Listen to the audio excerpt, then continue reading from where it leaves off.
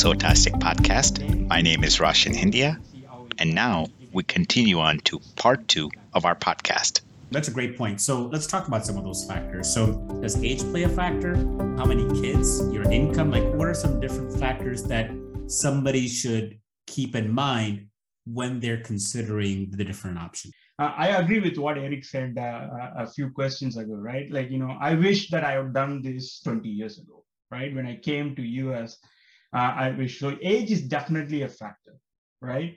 We are all running against time, but age is definitely a factor, especially when it comes to you have two kids who are like 4 or 5 years to go into college, actually, or whether you have a kid who is just in a kindergarten, right? So in that sense, age will be a big factor. Of course, how many kids you have, right? You need to plan accordingly, right? Like if I have 2 kids, then I need to have 2 houses, according to Eric, actually, so that I can sell it and do it. But I don't know, with the increasing cost, I don't know whether just one house in Naples will actually suffice for me to pay for the student for the student education for one kid. So age, number of kids is definitely a factor. I think more importantly, how far apart these kids are. I think that might play a role as well, right? If they are twins, then your expense is double just at the same age, right? So I have 2 kids. They are 4 years apart exactly in terms of grades. So the one kid graduates the 4-year college. The second kid will go. So I need to plan for 8 years at a stretch. But that's good. It's sequential, which is great.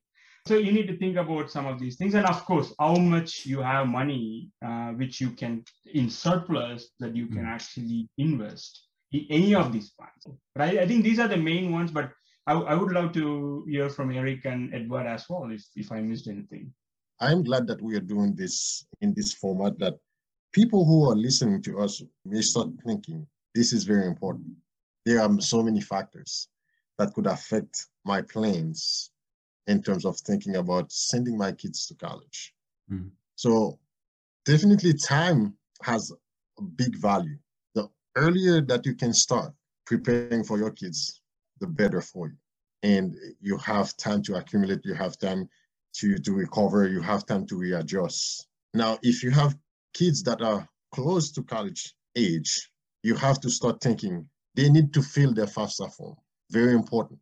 You have to spend some time with the kids understanding what goes into that FAFSA form. Because once you understand how they look at different aspects, the formula that they use to calculate what you can get in terms of financial aid, grant from the school. If you don't have a lot of time, there is something simple that you can start thinking about, rebalancing.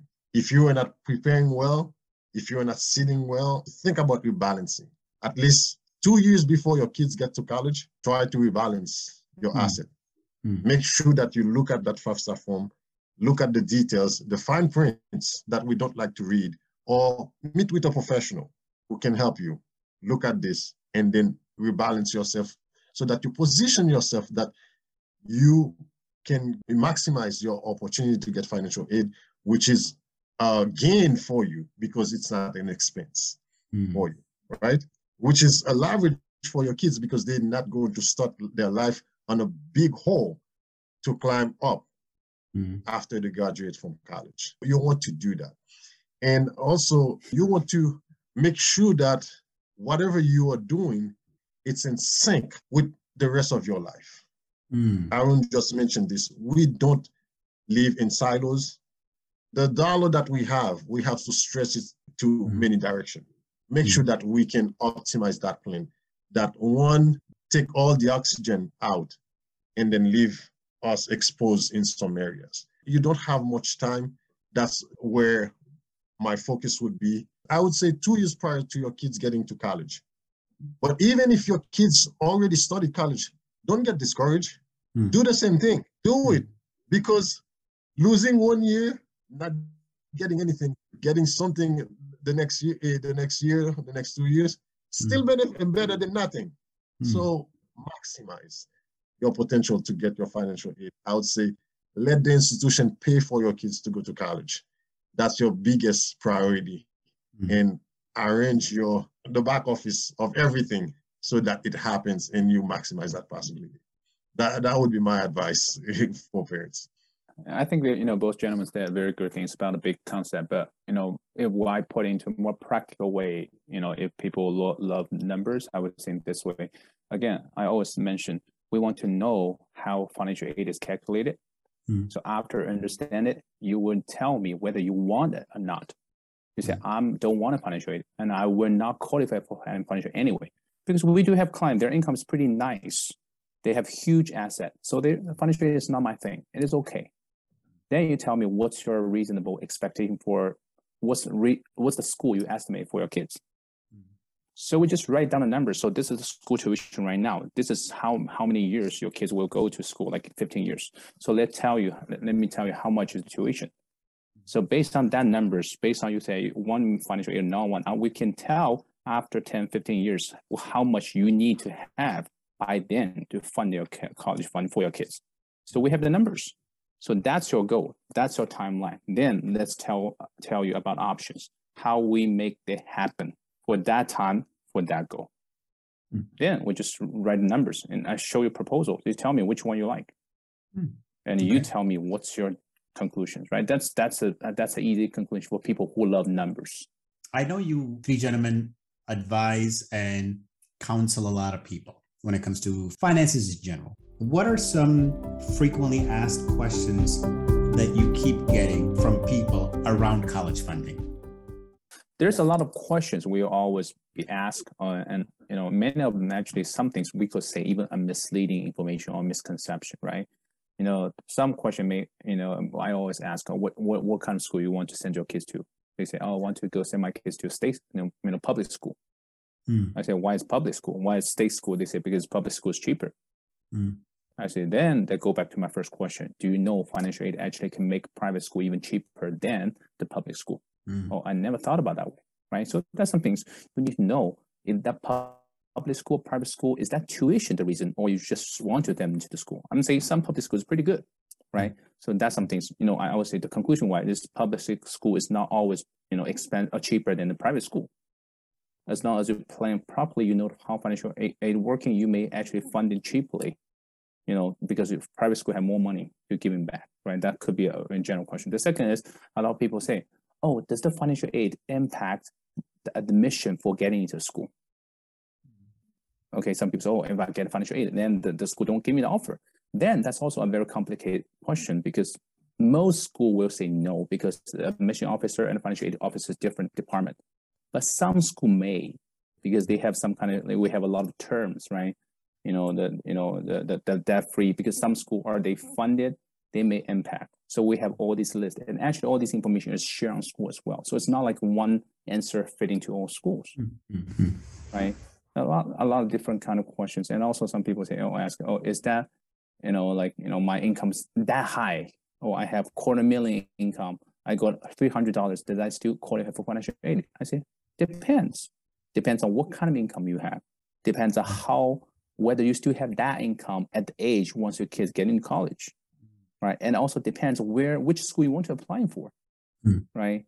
For sure, New York University and school in, and like University of Illinois State is different. The profile of family is different, right? So it's always, there's a lot of different kind of aspect. I will bring these three questions first. We can talk about more detail. I can let two gentlemen make it up as well. I think for me, Roshan, I'll come from my part, right? Like before I started looking at this very seriously, I was working, my wife was working, so we are not eligible for financial aid. That's the biggest misconception I always see. We all have actually, right? So we never even thought about what is financial aid. And then the second thing is that I assumed that whatever I'm earning is equal to my asset. Right? Let me explain it. Like in a way, like it doesn't matter how you're earning. As long as you're earning, I think it is equal to your asset. But there is so many nuances in between where total earning translates to a lesser asset, right? Or more asset, right? It's whatever, when it comes to FAFSA, right? When it comes to student aid or whatever it is, when they talk in student world, what is your asset is not the same as how much you earn.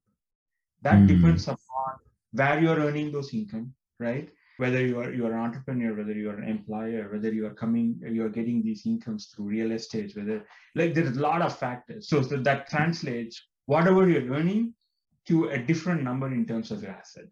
And this is not something that I understood, and this is not something anybody that we talked to really understood before we explained that.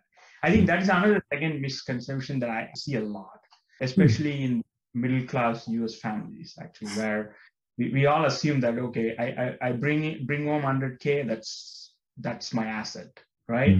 But more to it than that 100K. For me, another thing that people generally think, oh, my kids, they can start working early to start preparing for college. Well, that might be a good thing. They might be starting getting some early experience, say some income, but the way that it impacts their ability to get financial aid, I would say that it's not worth it to most parents if they know about this. If you want the kids to have good experience, well, they can volunteer, but don't put too much money under the kids' name, assets, accumulate assets under your kids' name. That has a huge negative impact. Your ability to get free money that they can earn.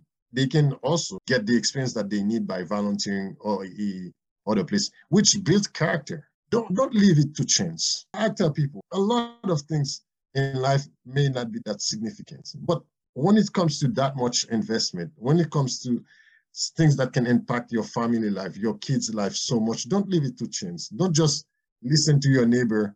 Oh, I didn't get it. Talk to a professional. Do your research. Take the time, because those decisions, they have huge impact in real life for people that you love, people you care about. Take that matter into your own. Yeah, assumption is the mother of all failures. First misconception that we should all get over with is assuming something, right? Trust but verify, right? If your neighbor says that, oh, I didn't get financial aid, that's fine. Then ask questions. Why they didn't get financial aid? What was the problem? Most of us make this mistake of talking to our neighbors, talking to our friends, right? And especially, like you said, we are all immigrants, so we come here, we follow our predecessors who came here. It's all fine. I'm not saying that we should not, but I think you should trust them, but you need to verify what they're saying. What is the context? You should make proactive approaches like what Eric did. Go to a student seminar somewhere, right? Like there are so many things available. Be careful what you are listening to, right? Because whatever out there is not verified. So you need to have a trust verified avenues out there that can help you to understand and mitigate some of these assumptions. Yeah, just adding one thing, because all these concepts we're talking about could be misconception, but I think most people or most family I sit down, I think one of those books, they always ask one question, because we are already talking about how to prepare for the kids' education. There's a group of people there. When I talk about the topic, they say, my kids is very young. I don't need to think about that yet. Like people think, I don't need to think about estate planning. It's far from now. You know, that's another group of people. They don't even get there. So, how old are my kids? Oh, my kids are 5 years old. We still have way more time. So that's another one. We even not getting to the starting yet. So that's another one. Is that really you have that much time? No, right? It's not about the time. You just, as Edward just mentioned, the earlier you prepare, the earlier you know the knowledge, the more chances you actually can do it in the proper way, in the right way. Make your life easier instead of waiting for the last 5 years. There's very less choices you can do for that. Yeah, I want to end up with this. In general, why do you think financial literacy is a critical life skill at earlier and earlier ages versus maybe, let's say, as an adult? So like three of us, we all coming from actually, three of us coming from engineer backgrounds, right? We're not saying we are that smart, but at least we are not, right? At least we have a good foundation about math.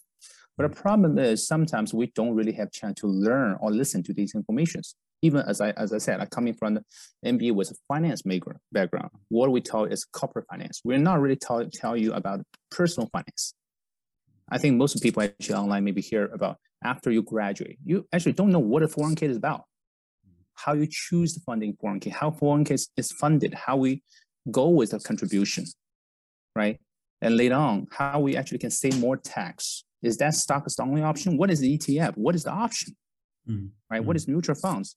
And later on, when we're talking about retirement, how we can make the retirement better, right? We don't really have this information, right? So I think no matter what time, what age, people living here will deal with money and tax every day. But if we don't know this information, how could we make a good choice or right choice, right? So to go back to your first question, why the young generation need to know that? Because the time has so much value. People know that in age of 20 versus people know that in age of 40. We lose 20 years to accumulate an asset in the right place. Think about how much impact that would actually make our life totally different. Actually, I heard about this information right away, even before I came to the United States. That would make a lot of decisions totally different when I do the investment, when I put the money in, when I even spend money, right? You know, that's we are passionate because not only this is a very great career, but also this is actually, there's a mission behind that. There's so many people need this information, but they don't know where to go. The more we're standing, the more I talk with people, the more I feel like we actually have those responsibility to do more, to spread the information. Wow, that's a very profound way of looking at it. I did want to ask, because both Arun and Edward, you guys had the aha moment at a really like a family or friend emergency type. So from that perspective, why do you feel financial literacy is a critical life skill at earlier ages? It's pretty interesting, right? Like, you know, when you asked this question, you said that why financial literacy is a critical life skill, right? Life skill. That's the underlining point, right? Because it's not something that you need for your job. It's not something that will help you to improve or get a promotion. This is your life skill. As a life skill, for any life skill, when you start very early, right, it becomes an habit, actually, right? It's very difficult for people like us now, like, you know, when Eric was saying, like, you know, I wish that I even know about this even before I came to US, right? Because it's very difficult to unlearn a lot of things and a lot of habits that we have cultivated over these things.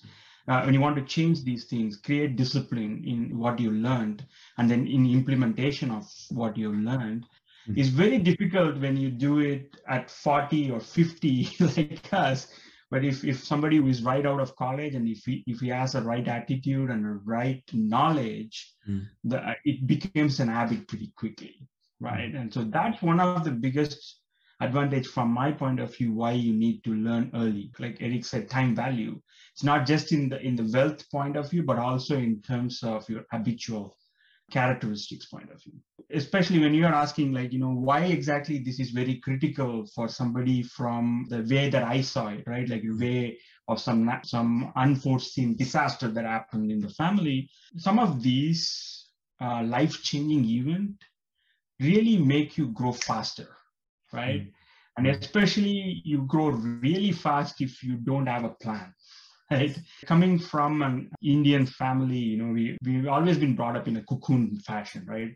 Where you don't know the difficulties that's out there, actually. So all of a sudden, if you come and get into some kind of an unforeseen issue in your family, then it throws a curveball that's very difficult for you to first recover. Number two, it's really, you grow really fast, actually. So for me, one of the biggest lessons that I learned from financial industry, right, especially is risk management, actually, right? Now, when we talk about financial industry, Eric said, oh, it's very easy to make money and stuff like that. But for me, I think one of the biggest difference that makes the difference is how well you manage your risk. That makes or breaks anything that you do in the financial industry, irrespective of what you're doing. That's one of the biggest reasons why I believe that being in a younger generation needs to have more awareness about these financial literacy, because, you know, there's a lot of things going on around you that can change or throw a curveball to you, and you need to be ready to react. And the best way for you to react is to understand how can you manage your risk. And I believe a financial literacy will give you that ability to manage your risk. As you're asking this question, I'm thinking about the two terms that we put together. Financial literacy. Literacy is something that is very important. Like anybody would agree with you that literacy is very important. And we start teaching our kids very young. And because we, as Arun highlighted earlier, we understand it's a life skill.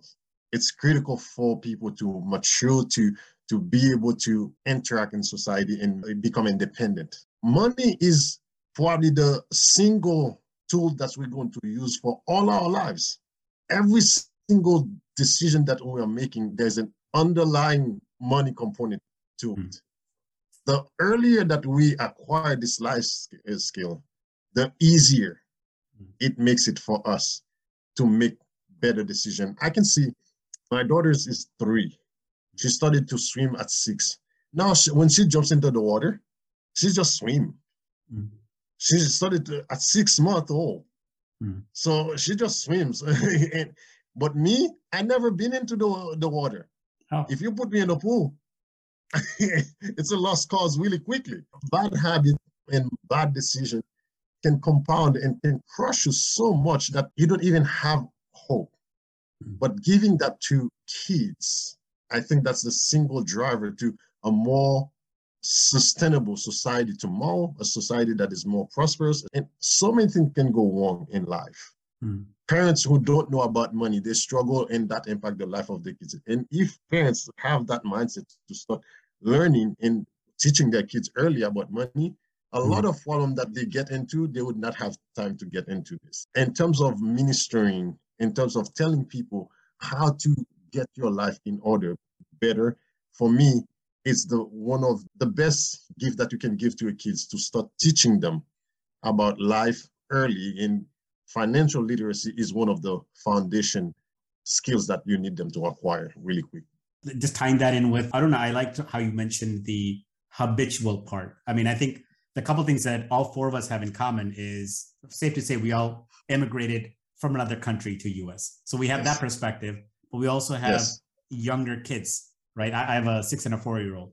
And so just having sort of a hindsight 2020, you're like, man, if I was just born in this country, some of the things that I know now, if I had learned earlier on, I could have been in a much better place financially at an earlier age. I could have made much better decisions, much wiser decisions, right? Hey, when I have kids, the earlier I can teach them, the better it is for them. Before we go on, I wanted to ask any sort of parting words, anything that you want to say to parents or people considering how to fund college education for their kids. Thank you very much, Roshan, for what you do. Actually, it's very important, very critical for parents to really have good source, trusted source, people where they can go and get good information. And what you do contributes to that tremendously. I applaud you, and I love your work, and I'll continue to work with you on many topics. Thank you very much for doing this. Parents, I would say, your kids deserve to be financially literate. Start early with them. The same way that you want them to learn how to read, do the ABCs of the financial literacy also.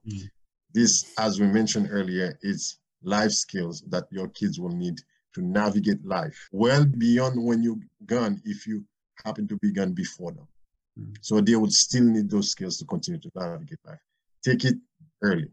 Now, in terms of college prep, start early. And the better you are prepared, actually, your kids might like the idea to go to college. My parents would have done anything for me to go to college.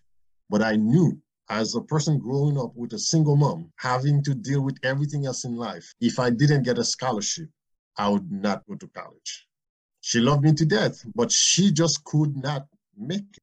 And I didn't have any other means than to get a scholarship. I thank God that I had one, and that allows me to become who I am today. So parents, do this for your kids, and don't sit it out. Don't wait until very late. Do start early, and preparing for them, you might give them the love of learning that will transform their lives. Yeah, it's amazing. I don't know how I can top that off, actually. I'll just add to what Eric said. Start early, right? That's the common theme. Get your kids involved. If it is for financial literacy at the minimum, that's fine. Understand when you are planning for their education planning, help them understand what that entails, right? It gives a meaning to why they are actually going to school. I actually started working with my elder one when she started her middle school. talking about all these finances and stuff. Maybe in fifth grade I started with stocks and options. Like, what are the things that out there? Why we are putting money there? Why we are putting money here? What is risk? What is market risk? What is tax risk? So just educate them, very basic. Like, I don't want you to go through deeper jargons of finance, but keep them educated, help them understand what is going on around the world and how it is important for you to know all these things as you grow up. Everyone's summarized very well. For me, I already mentioned that, so today is, I really appreciate, Roshan, what you do, but at the end of the day, after this, it's not like we try to promote our business or promote our team. It is okay. If you want to find us, you can go through Russia. But the most important thing is, even you think, oh, I don't trust those guys, it is okay. Start doing something by your own. Take actions, no matter whether you trust us or no matter where you find other ones, it doesn't matter. You just need to do something. At least take some action, start to think about something, or at least start to learning research. We have programs to teach adults about all these financial literacy. You can come to learn with us as well. At least start something, because in the future, not only your kids will appreciate you, but also you will appreciate yourself as well. Because financial is not only about the kids, but also regarding your retirement, regarding your estate planning, regarding your protections. Because all these things is a responsibility. It's not like sometimes I talk to clients, it's just, the number is too big. I don't want to think about it. Make me headache. The problem is there. You keep thinking it's the problem. Only by doing that, you will find the solutions, right? Whether it's the best solutions or not best, it doesn't matter. At least doing something is better than waiting or better than doing nothing. That's all I want to share. Take action, do something. No matter whether it's right or not, spend some effort, take it and do it right now. Wow, good stuff. Well, thank you, Eric, Arun, Edward. You guys were amazing. Thank you again for your time. Thank you again for your knowledge. And I know our listeners are definitely going to learn a lot from today's podcast. Thank you again, guys. Thanks for having me. Thank you. The ideas, techniques, approaches, information, and opinions expressed in this video or podcast are solely those of the individuals involved and do not necessarily represent those of Sotastic LLC and its employees. While the primary purpose is to educate and inform, it does not constitute professional advice or services. We hope, however, that the content presented here will assist you in developing a strong financial understanding and mindset. You may not edit, modify, copy, or redistribute this video or podcast with any other website, computer, or playing device. Use of this video or podcast constitutes acceptance of these terms. All content of this video or podcast is subject to copyright international law. No private or public means or blog or website can repost or reproduce or modify and post its content without the written consent of Sotastic LLC.